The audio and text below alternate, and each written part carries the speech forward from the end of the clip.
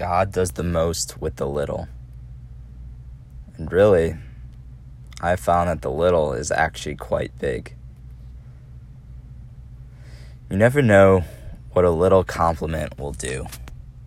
Returning from Charleston a couple weeks ago, I found myself in the crowded airport, a bit in the post-travel blues.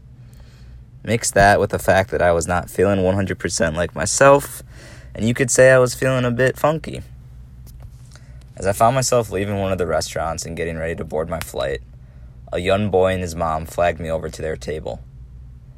I went over expecting that the son had a question about why I was the size that I am.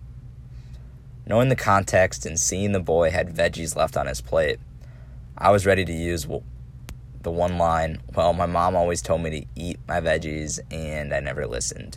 So now I'm like this. That usually shocks the kids and is a hit with the parents.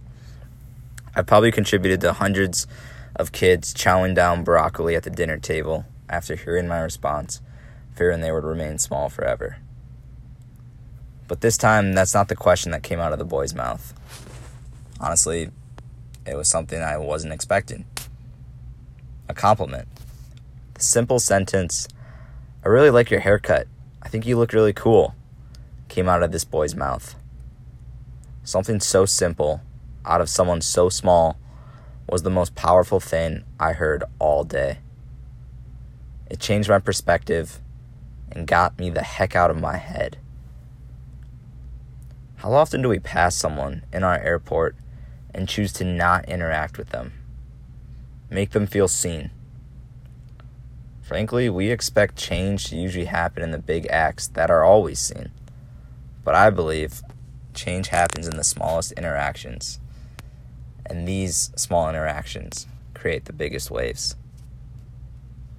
We often have a drop in the bucket mentality.